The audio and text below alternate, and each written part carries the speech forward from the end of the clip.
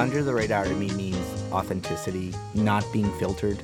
It's a window in on the local stories that touch our lives. And there's a huge void in the traditional media covering these new faces of Boston. You may not be looking for a particular story, but when you hear about it, you're engaged. Under the radar means ahead of the curve. It's also perspectives. How does this particular story affect a community or a neighborhood? I'm Callie Crossley. This week on Under the Radar with Callie Crossley, Tuesday is Equal Pay Day, the annual evaluation of women's salaries compared to men. You don't have to be an economist to know it's not a question of who made more, but instead how large is the difference in pay. The discussion about the gender pay gap is front and center as the nation works to build and maintain a strong economy. So what is the overall economic impact of this ongoing inequity?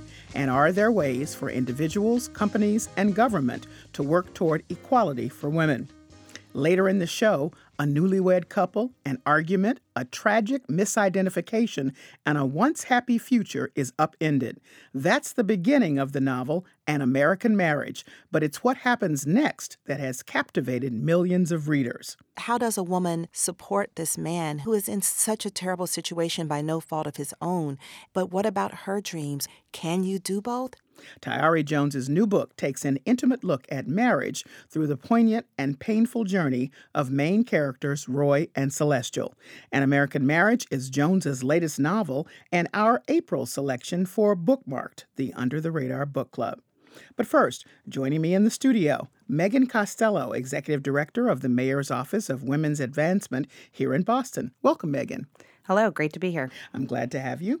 And Rosanna Hertz, Class of 1919 Reunion Professor of Sociology and Women's and Gender Studies at Wellesley College. Hello, Professor Hertz. Hi, and thank you for inviting me today. Well, it's going to be a good conversation. And joining me from the studios of Vermont Public Radio, Ricky Gard Diamond, author of Screwnomics, How Our Economy Works Against Women and Real Ways to Make Lasting Change. Hello, Ricky. Hello, I'm so glad to be able to join you. This is fantastic. Well, Ricky, I have to say your book came in and it inspired our thinking in having another conversation because we've had several about pay equity or the lack thereof. So first, let me explain that to our listeners that Equal Pay Day was originated by the National Committee on Pay Equity in 1996. And what the organization was trying to do was have a way of demonstrating how long it takes women to work to equal what a man would earn. So they chose April because the census data with wage information comes out in August and September, and it takes that long, the extra months, for women to catch up from year to year. And they chose Tuesday to demonstrate that you have to work into the week to be equal to what a man would earn for the same period in the week, beginning on Monday. Anyway, so that's the history. So, Ricky, let me start with you because your book came in, as I said, and we thought, wow, Screwnomics, that's kind of saying it all in a different way. Let's just get your take on Equal Pay Day today in 2018. And from what your book is saying is we're sort of right where we have been for a long time. Yes, and I was actually kind of shocked when I saw what Megan's counsel had discovered in the latest report there in Boston. I think the interesting thing about the figure that puts us working until April, that extra length of time that women have to work, is even a longer period of time when you begin to look at other factors like, is the woman African American? Is she a Latina? Is she a Native American? You know, she could be working until the summer to be equal to the average of what the median of what men are working. But another factor in this relationship between the two numbers that I think often gets overlooked is that at the same time that women's median income has been going up, she has been going to college in greater numbers. She's been taking out college loans that are going to take her longer to pay off because she's making less money. And at the same time, that other number that represents what men are doing is actually going down a little bit, especially for working class men who are without a college degree. So the sense that we're getting more equal than we used to be doesn't match up with how we feel about our lives for good reason. We're still paddling like crazy to try to keep our nose above water. And we now have 2 earners supporting a household being the new standard that, used to be if you were middle class, you might have somebody at home paying attention to that important work at home. But now it's kind of standard. We're just doing more and more on less time all the time. And coming out with not a good result. So over to you, Professor Hertz, Rosanna Hertz from Wellesley College, because you say there really has never been pay equity, period. So, we can note it now in sort of modern times, but to think about that there was at some point where there was is just wrong. So we've been playing catch up from the beginning. That's true. We've just never had pay equity. Women have always made less than men overall, even if they're in the same positions. And what's kind of interesting about this in the U.S., the Obama administration actually came up with an initiative to close the pay gap, and this would have required companies to report how much they paid workers on the basis of both gender and race. And unfortunately, the Trump administration decided to have pushback, of course, with this. Their reporting now posed a burden on employers. So unfortunately, this is not happening, but it is happening in other countries.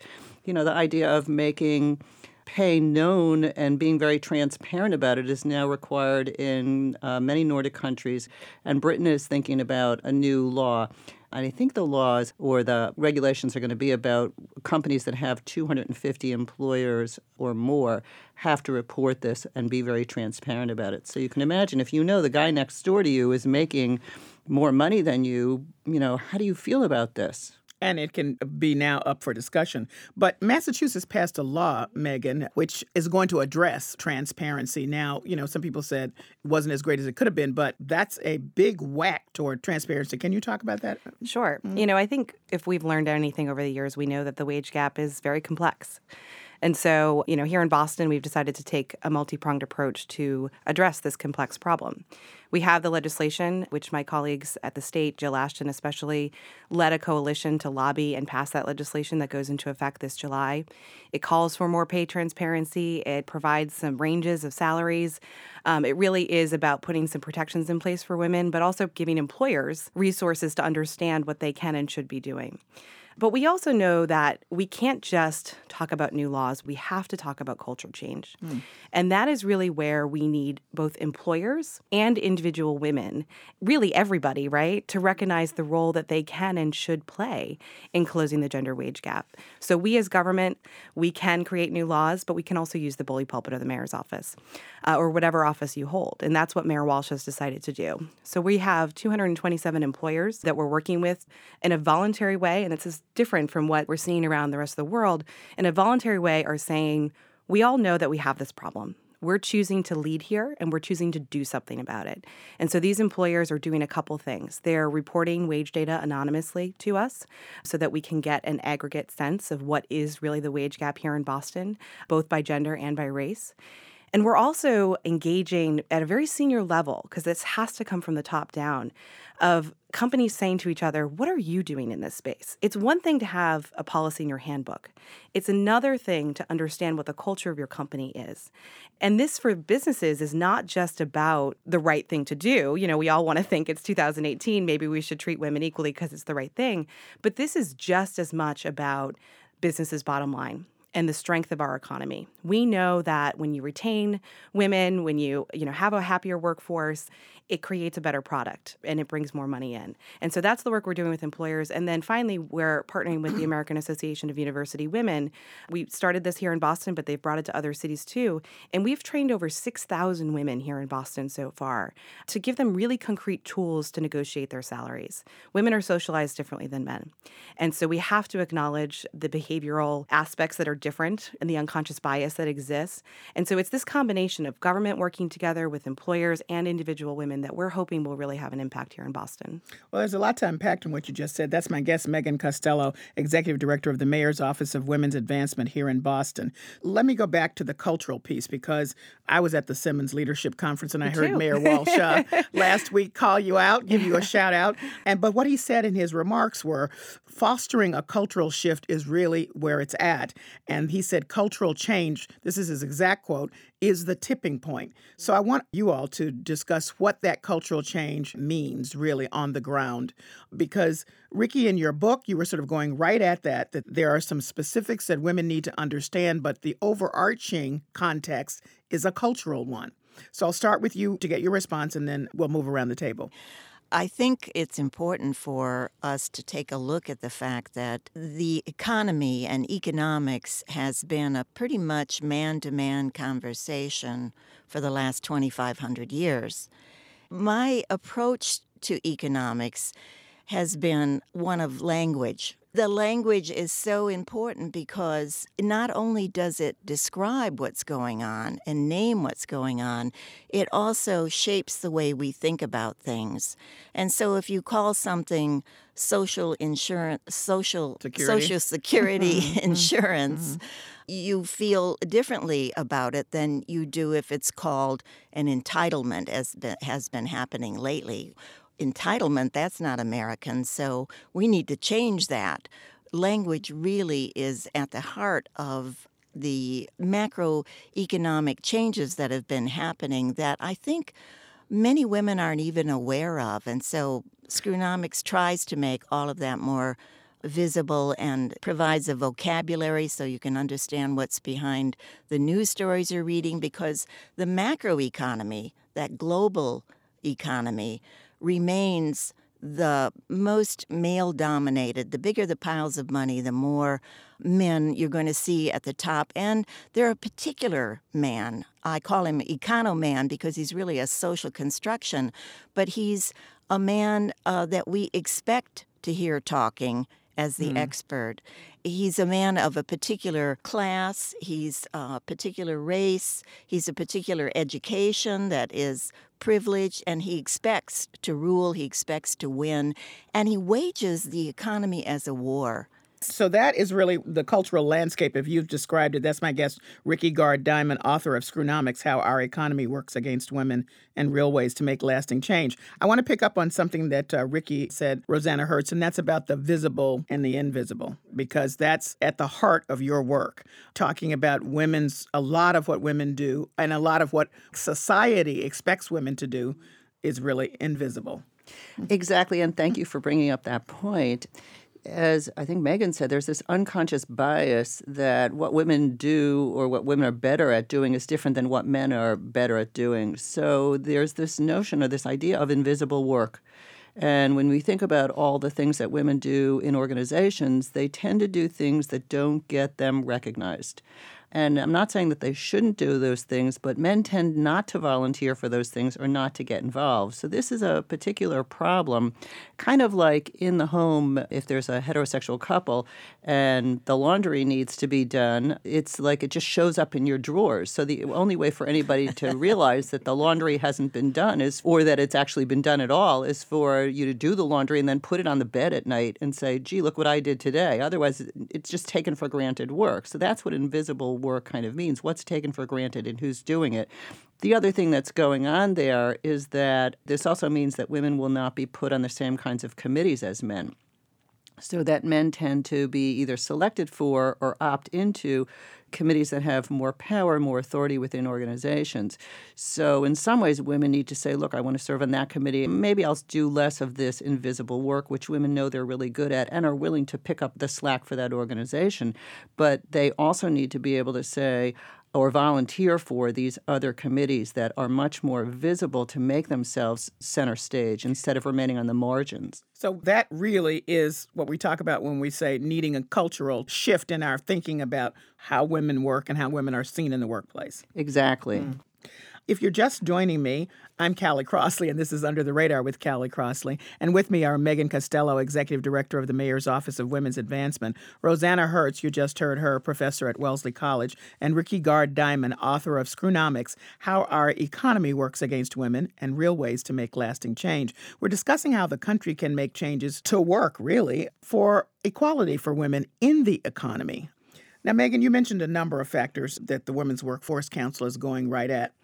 One of them have to do with negotiations for salaries. And I want to put that in a context because I read this figure and I thought, oh, my God. And this is something that has come up in all of the research I've been doing, which I don't think people understand. It's not just about women's salaries increasing and the wage gap closing.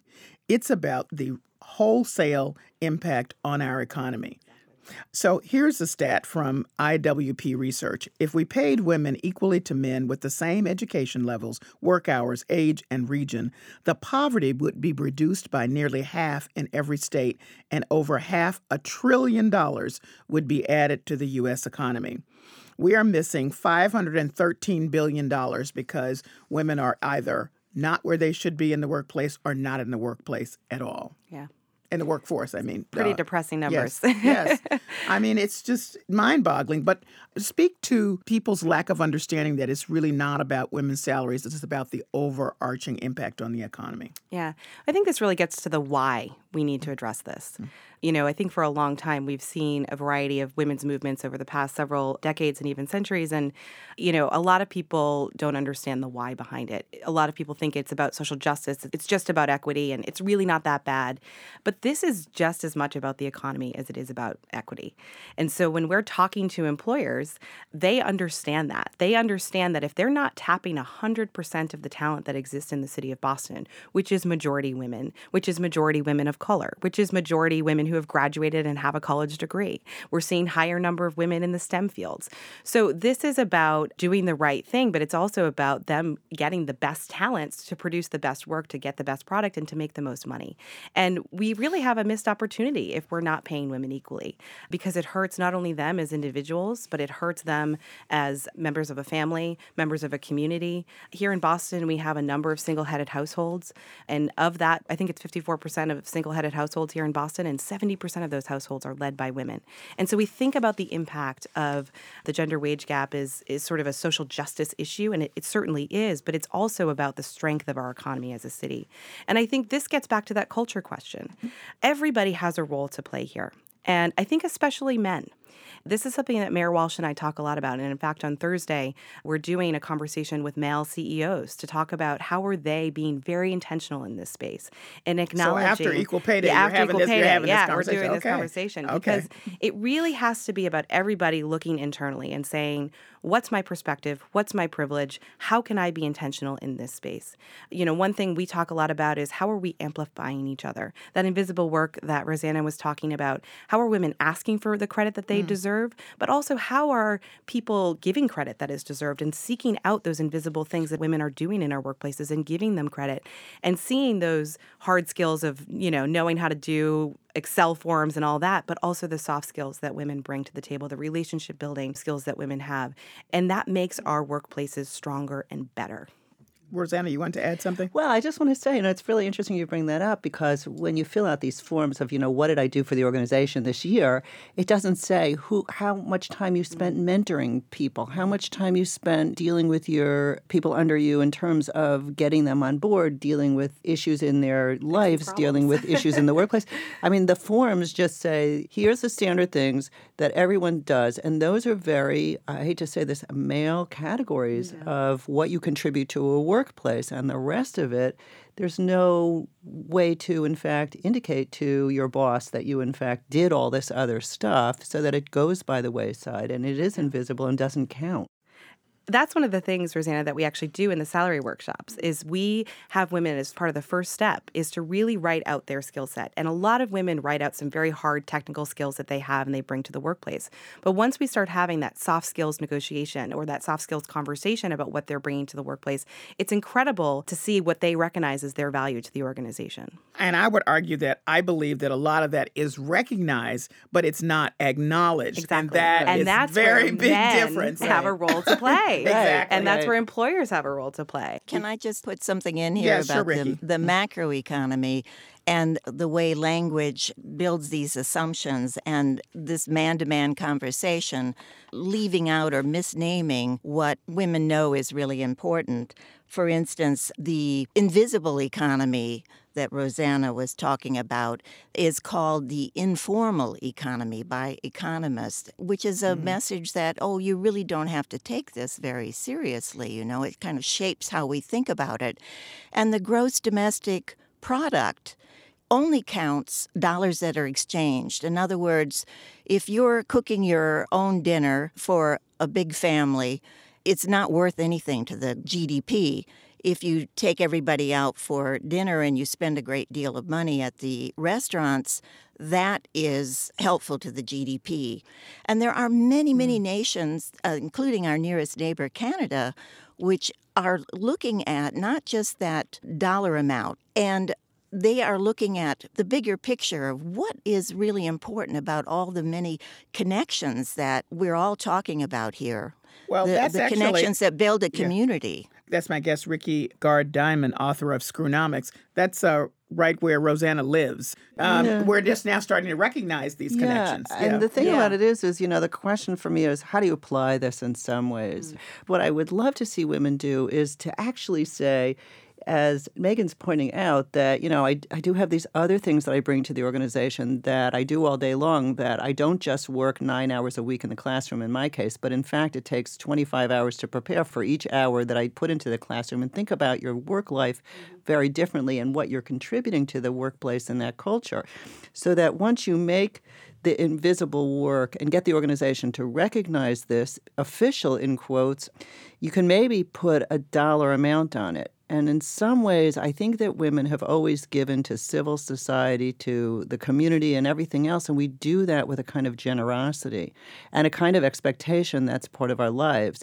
When we don't think about it, it seems almost crass to put a dollar amount on it, but in some ways that might in fact make what is invisible more visible and make people acknowledge it. And then the organization might turn around and say, look, let's split up all that work. Let's have no one get paid for it, but at least it won't be so unequal.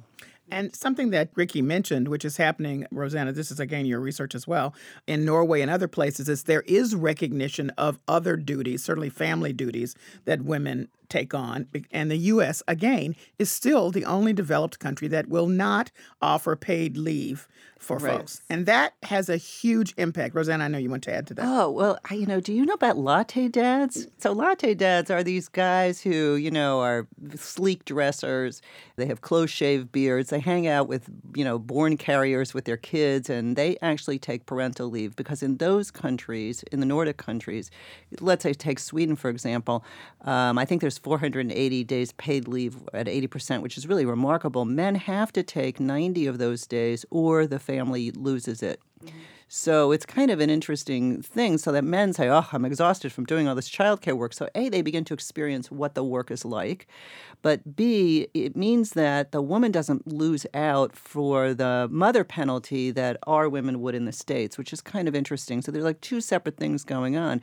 But it's like, how do you get men to understand the kind of privilege that they have by not doing any of this work? Mm-hmm. So I think this whole idea is kind of like interesting. But it's also a formal acknowledgement that there is that work to be done and that everybody can be participatory in it. Yeah. One of the first things that Mayor Walsh did when we came into office was offer paid parental leave to our exempt employees. And it was fascinating. We had about equal number men and women participate. And our policy allowed for flexibility you could take the time over the course of a whole year. And we saw women take it pretty immediately. And we saw men take it over the course of the year. And so they were participating in sick days, in doctor's appointments, in school plays, and, things like that allowed them. We know that data tells us when men participate more equally in the home, then we create more equity in the workplace. And so it is about the policy that creates that, but it's also about then the cultural experience of what that actually is for each individual family. Well, certainly we know it here on Under the Radar because we did a whole show on the changing role of fathers, and the data is quite clear about what the impact is. If you're just tuning in, this is Under the Radar with Callie Crossley. I'm Callie Crossley, and I'm here with Megan Costello of the Mayor's Office of Women's Empowerment. You just heard her. Rosanna Hertz, Wellesley College professor, and author Ricky Gard-Diamond. And we're discussing how our economy can start working for women because Equal Pay Day is coming and the gap is still there. I want to talk about culturally how ingrained it is that women often don't make that gap close. Here's a clip from an HBO series called Insecure. It's very edgy. And in this clip, the best friend of the main character, Issa's name is Molly Carter. She's a high-powered attorney, and she accidentally gets the check of one of her colleagues and discovers, And then I saw this white paycheck. wow, y'all been there the same amount of time. Yup. But I mean, what am I supposed to do? I can't just roll up to the partners and be like, hey guys, so I accidentally noticed that you paying this white man more than me. Wait, what? What happened? This is so typical. My aunt found out she made less than some of her white employees. Stop. Spoke up about it. Nothing happened. She still has to work there. Man, that. I'm one of the best lawyers they have. I'm not one of these work twice as hard, pay me half as much type of nah. That's why I make sure my white clients get less on their tax returns. It's reparations. Okay, that's from HBO, the series Insecure. And that's obviously a very satirical, dark humor approach to the pay gap for Molly and her friend Issa, but it's reflecting a real thing. Now, you mentioned the salary negotiations, which I think are extremely important in terms of letting women advocate for themselves. And I want to talk about the impact of that, if you would. Well, here's the good news. We can close the wage gap. If we have companies look at their data and assess experience, and if you can't explain a gap, then you need to close it. And that's what we are seeing some employers do. Salesforce, for example, they look at their data every single year, and they actually send out checks at the end of the year if they can't find a gap that they can justify. So the dollar and cent gaps are actually the easier ones to fix. What we also need to close is where women are in organizations. And so do you have women on your senior leadership team? Do you have women on your board? Do you have women as middle managers? What's that pipeline look like? And so this is where the salary negotiations are a critical component to this multi-pronged approach. Employers are very serious about this. They understand why they need to be focused in this space. And I think women have been socialized to be fantastic advocates for everybody except themselves. And so these workshops are designed for women to take a look at their own career, take a look at their own skills, and say, what do I want to get out of it? And how do I articulate that? How do I account for unconscious bias that I might face? And what's the timing of that? And how do I do the research when salaries aren't transparent? How do we have these conversations with our colleagues or use a number of online resources that now exist to find out what is the range we should be asking for? It's really been fantastic to see. 90% of participants that have taken these have taken an immediate action. So, Megan, you just discussed the salary negotiation workshops and their long-term impact. But Ricky, your book really is an explanation of how all of this works and has some real ways for women to advocate for themselves. So I know that you would agree that this is the best way for women to begin sort of taking back their power in the workforce. Exactly. Take back their power and laugh at what is often absurd. You know, that's why Screwnomics has some cartoons in it because, again, it's about women's lives as it's actually lived. And so often, as we just heard on HBO, it needs laughing at. And it needs that kind of attitude, too. So I'm encouraging what I'm calling econo-girlfriend conversations. Most women, when they get together, are not talking about the macroeconomy and the problems with currency or international trade. A few are, yes, but we need more of them. And we need women who don't think of themselves in those general terms, whose work isn't even focused on the financial, to begin to be literate about what's going on in that macroeconomy, because that's above all of this and influencing what's happening at the micro level. And we need to feel like we're involved and knowledgeable about all of it. We need to be making decisions at that level. You know, it's not an accident that we've only just had Janet Yellen at the Federal Reserve or Christine Lagarde at the International Monetary Fund. I want all women to be conversational about this, and I want women to put their heads together, you know, because when you have a token woman like Janet or Christine in this powerful position, the game is still one that men invented. And let me interrupt the rules are theirs. Let me interrupt you, Ricky Gard Diamond, to say this. Here's a data point that I bet a lot of people didn't know. There is a shortage, you probably know this, Rosanna Hertz, of women economists in the pipeline. So what the projections are at this moment is that we are in a state where there, for years to come, most of all of the economic decisions, which, by the way, impact overall public policy, will be made by men. There's no perspective of women. Ricky just mentioned 2 women who did have impact in those roles, but this is really critical. And this is why we need men engaged in this conversation. This is why we need men to recognize the role that they can and should play in amplifying women's voices and mentoring women and supporting women. You know, McKinsey came out with a study that showed that men think that this problem doesn't exist. And that's a problem. And I think that, if, you know, for the men listening, for the women listening, women, tell your stories. Don't just talk to each other. Talk to the men in your lives too, and let them know the challenges that you face in the workplace. And men, ask the questions and be intentional. How can you amplify every single day? There's something you can do every single day in this space. So, Rosanna, what would be, Ricky has spoken very strongly about what women need to do for advocating for themselves and how we need to think overall about these econo-men voices in the workforce and shaping public policy. What's the one thing that could happen, and maybe next year this time at Equal Pay Day, it's looking a little better? Right. I'd like to see Equal Pay Day, let's say, I know we talk about workshops, but almost a consciousness-raising group. Not to swap really war stories, but let me tell you about what my salary is. Let me tell you about how hard I work. Let me tell you about what it is I think is not being recognized in what it is I do.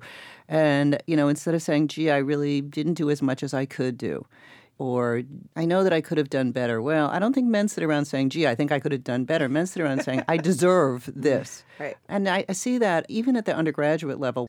So I think one corrective could be that maybe we could have Pay Equity Day attached to women getting together and talking about these, and maybe even talking about it with women who are younger than ourselves, so that women begin to become accustomed to thinking about themselves and their contributions to the world of work differently.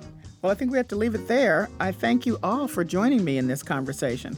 Thanks for having us. Oh, thanks very much. It's been a real pleasure. Thank you. Megan Costello is the Executive Director of the Mayor's Office of Women's Advancement here in Boston. Rosanna Hertz is the Class of 1919 Reunion Professor of Sociology and Women's and Gender Studies at Wellesley College. And Ricky Gard-Diamond is the author of Screwnomics, How Our Economy Works Against Women and Real Ways to Make Lasting Change. Coming up, every year, millions of happy couples gamble that their I do's will remain strong when tested by the ordinary stresses of life or some extraordinary trauma. Tayari Jones's latest novel follows the journey of one couple rocked by a situation that threatens the happy future they imagined and planned. An American Marriage is our April selection for Bookmarked, the Under the Radar Book Club. That's next. This is Under the Radar with Callie Crossley. I'm Callie Crossley.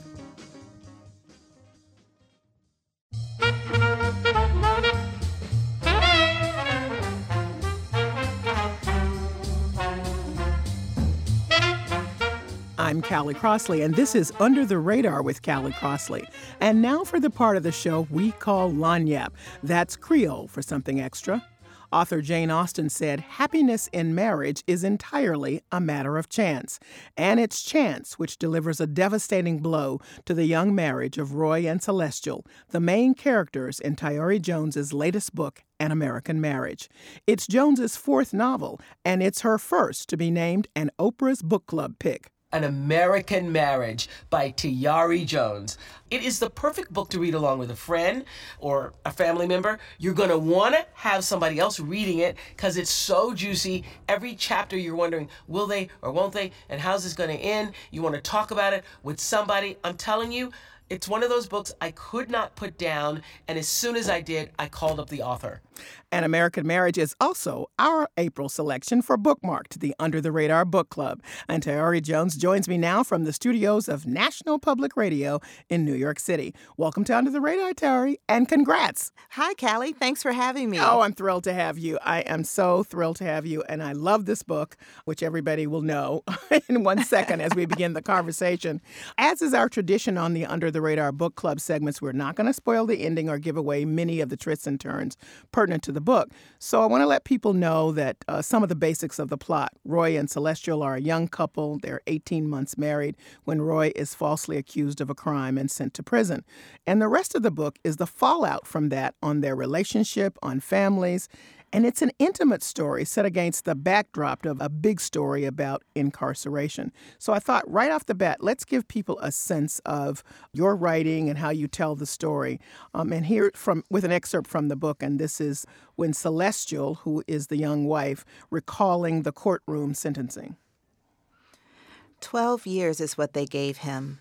We would be 43 years old when he was released. I couldn't even imagine myself at such an age. Roy understood that 12 years was an eternity because he sobbed right there at the defendant's table. His knees gave way and he fell into his chair. The judge paused and demanded that Roy bear this news on his feet. He stood again and cried, not like a baby, but in the way that only a grown man can cry, from the bottom of his feet, up through his torso, and finally through his mouth. When a man wails like that, you know it's all the tears that he was never allowed to shed, from Little League disappointment to teenage heartbreak, all the way up to whatever injured his spirit just last year. As Roy howled, my fingers kept worrying a rough patch of skin beneath my chin, a souvenir of scar tissue. When they did what I remember as kicking in the door, what everyone else remembers as opening it with a plastic key, after the door was opened, however it was opened, we were both pulled from the bed. They dragged Roy into the parking lot, and I followed, lunging for him, wearing nothing but a white slip. Somebody pushed me to the ground, and my chin hit the pavement. My slip rode up, showing everything to everyone as my tooth sank into the soft skin of my bottom lip. Roy was on the asphalt beside me, barely beyond my grasp, speaking words that didn't reach my ears. I don't know how long we lay there, parallel like burial plots. Husband, wife, what God has brought together, let no man tear asunder. That's my guest, Tayari Jones, reading from her best-selling novel, An American Marriage.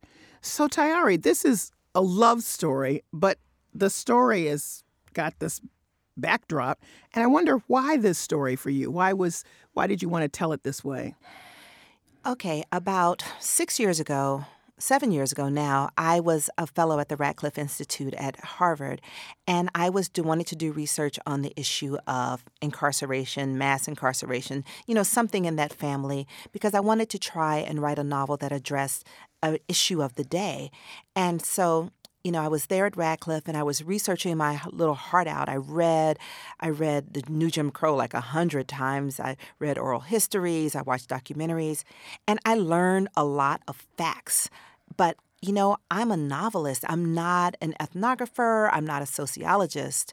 And I was really kind of stymied because I didn't know how to turn research into art, like the fairy tale where she can spin straw into gold. I didn't have a magic spinning wheel. And so I went to Atlanta, and when I was there in Atlanta, I overheard a young couple arguing in the mall. I heard the woman say clear as day. She said, "Roy, you know you wouldn't have waited on me for 7 years." And he said back, "I don't know what you're talking about. This wouldn't have happened to you in the first place." This was clearly a lover's quarrel.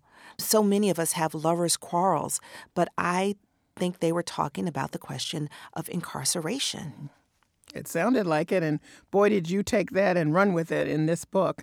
I want to emphasize the intimacy of the story because you can get caught up thinking, wow, incarceration, that's a big topic, and you've explained how you've come to it, but it really is about these people, their lives, and how it impacts the world around them. I mean, it was really important to me. I remember when I was studying to be a writer, my mentor said to me, he said, "Don't write about problems and their people. You have to write about people and their problems." And the intimacy is what makes it a novel as opposed to a tract or a speech.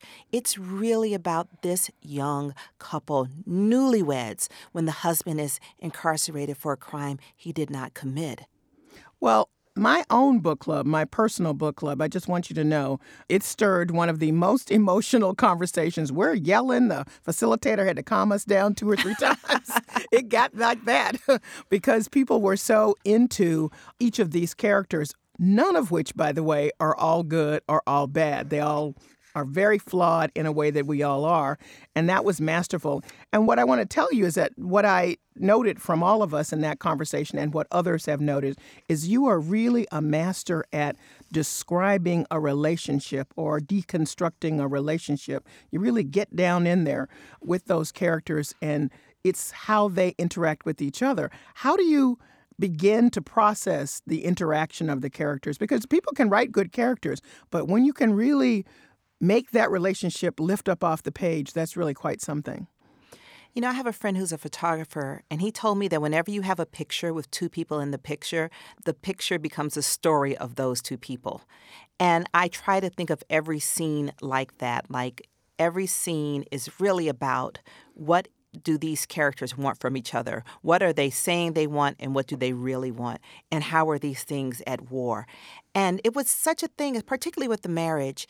You know, Roy and Celestial, they symbolize things to one another. Roy is a first-generation college student. He has married this woman from this kind of fancy Atlanta family. She represents how far he's come in life. And he kind of interacts with her as an individual, but also as a symbolic creature. And I always kept that in mind in their scenes together. And just like Celestial and Andre has known Celestial since they were two little babies bathing together in the sink.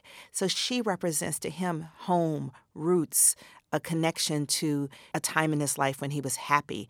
And so he also interacts with her as Celestial, the person, but also as Celestial, the idea. Well, we haven't told our listeners that Andre is the third person in a romantic triangle. You've just described how Celestial knows him and has cared for him. And that's part of the tension of the book, too. So you have Roy, who's gone away to prison, presumably for most of his adult life, maybe never even to get out. And then you have Celestial on the outside, and here is her dear, dear friend who really confesses in this book that he's always loved her. I wonder if you would read the section from Andre. And we should mention that you wrote the book in alternating chapters. So Roy has a perspective, Andre has a perspective, and Celestial has a perspective. And what I'm asking you to read is Andre talking about loving Celestial while Roy is in jail. And this is from his perspective. This is what it must be like to be married to a widow. You give her bandages for her wounds. You offer comfort when memories sneak up and she cries for what looks like no reason. When she reminisces about the past, you don't remind her of the things she has chosen not to recollect, all the while telling yourself that it's unreasonable to be jealous of a dead man. But what can I do other than what I've done? I've known Celestial Davenport all my life, and I've loved her for at least that long. This is the truth, as natural and unvarnished as Old Hickey, the centuries-old tree that grows between our two houses. My affection for her is etched onto my body like the Milky Way birthmark scoring my shoulder blades. On the day we got the news, I was aware that she didn't belong to me. I don't mean that on paper, at least, she was another man's wife. If you knew her, you would know that she never belonged to him either. I'm not sure she even realized it herself, but she's the kind of woman who will never belong to anyone. This is a truth you have to lean close to see. Picture a $20 bill. You think it's green, but when you get up close, you find that it's beige linen with dark green ink. Now consider Celestial. Even while she wore his ring, she wasn't his wife. She was merely a married woman. I'm not making excuses for myself. I know there are men in this world, better men than me, who would cut these feelings off and burn the stump the day that Roy went to prison, especially with him being falsely convicted. His innocence is something that I have never doubted. None of us did. Mr. Davenport is disappointing in me, believing that I should have been a gentleman and left Celestial alone, leaving her to be a living monument to Roy's struggle. But anyone who can't understand doesn't know what it means to have loved someone since you first figured out how to bend your tongue to talk, how to flex your feet to make steps. That's my guest, Tayari Jones. She's the author of An American Marriage. It's her fourth novel. She also wrote Leaving Atlanta, The Untelling, Silver Sparrow. You're listening to Under the Radar with Callie Crossley. I'm Callie Crossley. And An American Marriage is our April selection for Bookmarked, the Under the Radar Book Club. So, Tayari, the big shadow, of course, is Roy is in prison, and you did all the research about incarceration. The couple is a young black couple. Race plays a part of this in the book, but it's interesting because there are so many critical parts of this book, and where we discovered in my book club where we're yelling at each other, we don't know the race of the individual, including the real critical part where the woman who falsely accuses Roy is really not identified racially. And so we wanted to know, is she white or is she black? Because we both had reasons to think one way or the other. Well, I would also argue that there are a number of people in America who are not white or black, just Well, that for the is record. true. That is For the true. record, it's a very diverse country. There's a reason why I did not identify the race of the woman who accused him. This idea, like, were she to be white? I'm not going to weigh in on this for you, but I feel like were she to be black, were she to be white, then the focus of the story becomes relitigating, in many ways, kind of relitigating Emmett Till, relitigating the crimes of the past in such a way that the question of this relationship would become lost, I feared. It's almost like I think our minds like to go back to an argument we've already had or a discussion we've already had. And I was trying to complicate our understanding of this young couple torn apart by incarceration and keep the eye on them. That is why I didn't lean on that. But I think there are clues enough that you could probably figure it out. Well, not in my book club. We went back and forth. We read it out loud. Anyway, I just want you to know that you got a lot of conversation going at the top of our lungs. You know, I had no idea when I was writing it that this would be such a sticking point because, you know, it's a very brief moment in the beginning. I'm really interested in the consequences of that day. But one thing I will say that it was very important to me that Roy has been misidentified as her assailant, which is different than an all-out lie. Eyewitness testimony is simultaneously the most convincing and the least reliable. Like, a shady lineup can make you believe that you know who the person is. You can be manipulated by the lineup and believe in your heart that you are properly identifying the person. And this is the real challenge with this. Even Roy says, someone attacked her. It just wasn't me. Now, here's the other thing. Again, prison becomes a backdrop as Roy and Celestial try to work out all kinds of things through letters in their conversation with each other in brief moments of visitation over years. And you don't spend a lot of time with the detail of what Roy is facing in prison. And I'm reminding of this because another Oprah book pick for her Sunday specials is Shankar Singar's Righting My Wrongs, Life in a Prison. And he talks about some brutal honesty about what happens in prisons and how he dealt with it. He's on the other side now writing about it, talking about it, doing some advocacy for folks in prison. But we don't really get a lot of that. And I assume that was a deliberate choice as well. Absolutely. I mean, I chose to use the letters so that we only know of prison what Roy chooses to share with his wife. And I did this for a couple of reasons. One being that, like you described the other book with the brutal details, when you are a reader, you experience vicariously what the characters experience. Prison is brutal, prison is harrowing, and that was not an experience I, as a writer, wanted to have vicariously, and it's not an experience that I wanted you, as a reader, to have vicariously. So what I tried to do was to get the small details that give you the emotional weight of his experience without necessarily the blow-by-blow of prison. And one way that I was able to accomplish this, or at least I hope that I was, is I read an oral history of a man who was wrongfully convicted, and he spoke a lot about the desire for fresh fruit. And I mean, he couldn't let that go. He kept coming back to it. And it moved me so because it was just such a symbol of deprivation, no freshness, nothing new, and how the man in the oral history was saying some fairly elaborate lengths that he went through to get fresh fruit. And I gave that to Roy, and for that to be kind of like the thing he did that he's most ashamed of involved the pursuit of a pear. And I felt like that gave you the real emotional weight of what has happened to him without having to walk through the brutality. Well, the book is really emotional. And I thought about it afterwards and I thought, you know, you're really playing with all the stuff that, you know, makes our human interactions daily so fraught. Forgiveness, love, loyalty. This is big stuff played out among these two people. And it really hits you, even though you may have lives totally different from theirs. I know that that was your point, but why did you want to tell this exact story about forgiveness and love and loyalty and overarching, this is all a part of love, a love story? Well, you know, I felt like this story for me, I actually started writing it all about the wife, Celestial. That was my original impulse, to write about a woman whose husband is wrongfully incarcerated and really ask myself, where does about loyalty, self-sacrificing, and how does one look at that through really a feminist lens?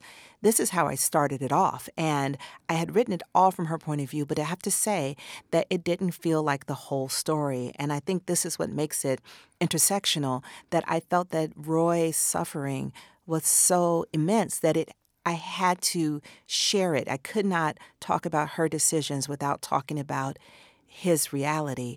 And I feel like it was a way for me to really ask myself some really important questions about the relationship between men and women, particularly Black men and Black women.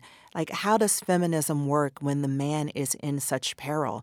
Does that mean that feminism is a luxury, or not even feminism, but self-actualization is a luxury that Black women cannot afford? Like, I wasn't satisfied with that. But how does a woman both support this man who is in such a terrible situation by no fault of his own? As Celestial's father says, he is a hostage of the state. But what about her dreams of being an artist? What about her having her moment? Can you do both? That was really my question. And I wondered, Tayari, if you were making a statement about marriage, period. I mean, the book is called An American Marriage. But I note that there are other marriages in the book to examine. We have Roy's parents. We have Celestial's parents. We have Uncle Banks and his longtime companion. So that's a lot of fodder to think about how relationships can work. Now, of course, they were not faced with the situation that Roy and Celestial had, but yet there was a lot going on in their individual marriages that could potentially have upended it. So was this a bigger comment on marriage? I would argue that we all face the challenges that Roy and Celestial do. It's just that Roy and Celestial's challenges are like cranked up to 20, and most people's are around cranked to like 8. Because the question really is, how does one balance one's identity as part of a couple and the shared needs, goals, desires with one's individual same thing, needs, goals, and desires. I was at a book signing recently, and a woman said, I could identify with this because me and my husband are in a long-distance relationship. She says prison is the ultimate long-distance relationship. And I hadn't really thought of it like that, but their challenges are the same. But I think that what I learned about writing about so many marriages is that marriages work when the people are on the same page. It's about compatibility, not that there's a certain right or wrong way to do it. Like if you look at Roy's parents, people always say their relationship is very strong. But I just think if you look at those two people, all they do is each other. They don't even have any friends. They just have made their whole world each other and their son. And that only works because they agree. That's like I would be miserable in that relation. Everyone kind of idealizes it, but I look at their relationship and I think, oh my God, what a nightmare, because I'm not like that. And if you look at Celestial's parents, their relationship works because her father is what I like to call a benevolent patriarch. You know, he is definitely the head of household, but he's nice about it. And his wife doesn't really have strong ambitions toward a completely equal relationship. So that works for them. Celestial and Roy were working when they both liked the idea that she was independent, a free spirit, an artist. But once he was incarcerated, I like to say when the going gets tough, people get really conservative. And that's when they stopped agreeing about their life. Well, the other thing that you tackle in this book, that's food for thought you've just given me there about those marriages, is the class, because it should be noted that Roy and Celestial are upwardly mobile young couple. And so it's interesting because it seems to say, your book seems to say, you can be that, but that doesn't necessarily mean that you won't be faced with some trauma like this. And if so, what are you going to do?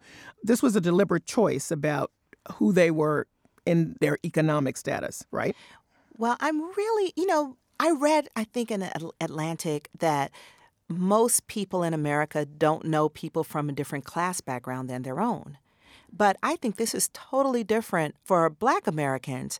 When we think about people with different class backgrounds than our own, we call those cousins, right? Like there's so much class mobility in the African American community. Like anybody that, if you go to a college, there are going to be a number of Black people who are first generation college students, and they're being friends with people who may be, say, second or third generation college students.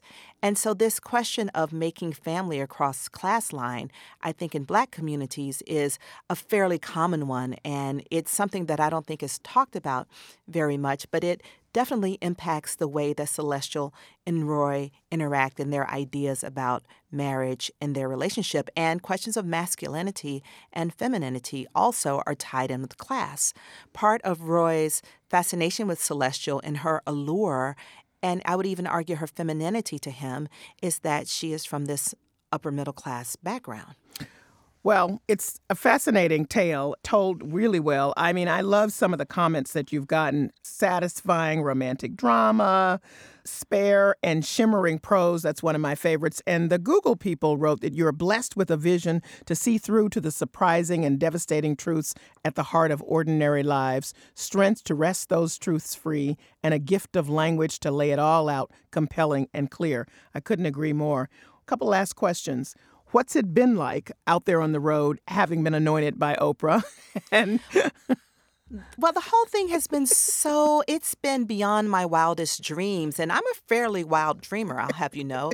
But, just imagine in October, I'm driving my car and the phone rings and a voice on the other end says, "Hi, this is Oprah." And with that, my life really changed. I feel very lucky, but also it's a responsibility. I mean, Oprah Winfrey has lent her good name to my work and to my project. And that does give me a sense of responsibility to further her mission, which is to bring people together through reading, the same book. But also I try to go out of my way and visit places where book tours may not normally go to put the book out there and bring up a conversation. But all in all, it has been super. I can't say how exciting it is. And, I'm 47. I thought I was kind of past excitement, but I'm excited like I'm 5 years old. I love it. Last question. What's the one thing you want people to take away from the book? This is 6 years of hard work from you, and it paid off, I think, in this book. I'd love to know what you'd like us to take away. I really hope that people walk away with a renewed sense of empathy, not just for people who are incarcerated, but for one another. I think that's what Roy's journey really was. Roy thinks that because he's been imprisoned, that he has lost everything. He thinks he's lost his job. He fears that he's lost his wife, his house. He fears that all his power is gone. And so he thinks he's on a quest to regain his power.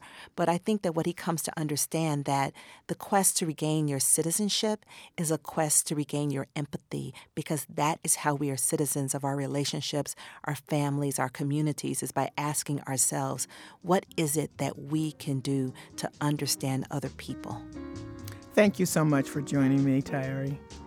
Thank you, Callie. This was a lot of fun, and thanks for choosing it for your book club. Oh, they'll love it. Thank you. Thank you. Tayari Jones is the author of An American Marriage. It's an Oprah's Book Club pick and our April selection for Bookmarked, the Under the Radar Book Club. Well, that's it for this edition of Under the Radar with Callie Crossley. Join us next Sunday at 6 p.m. for the stories you may have missed. In the meantime, you can find our show, links to stories we discussed today, and bonus content on the web at news.wgbh.org/UTR. Listen to our show on the WGBH app and take UTR with you. Subscribe to our podcast on iTunes. Be sure to connect with us on social media. Follow me on Twitter at Callie Crossley and like us at facebook.com/Under the Radar WGBH.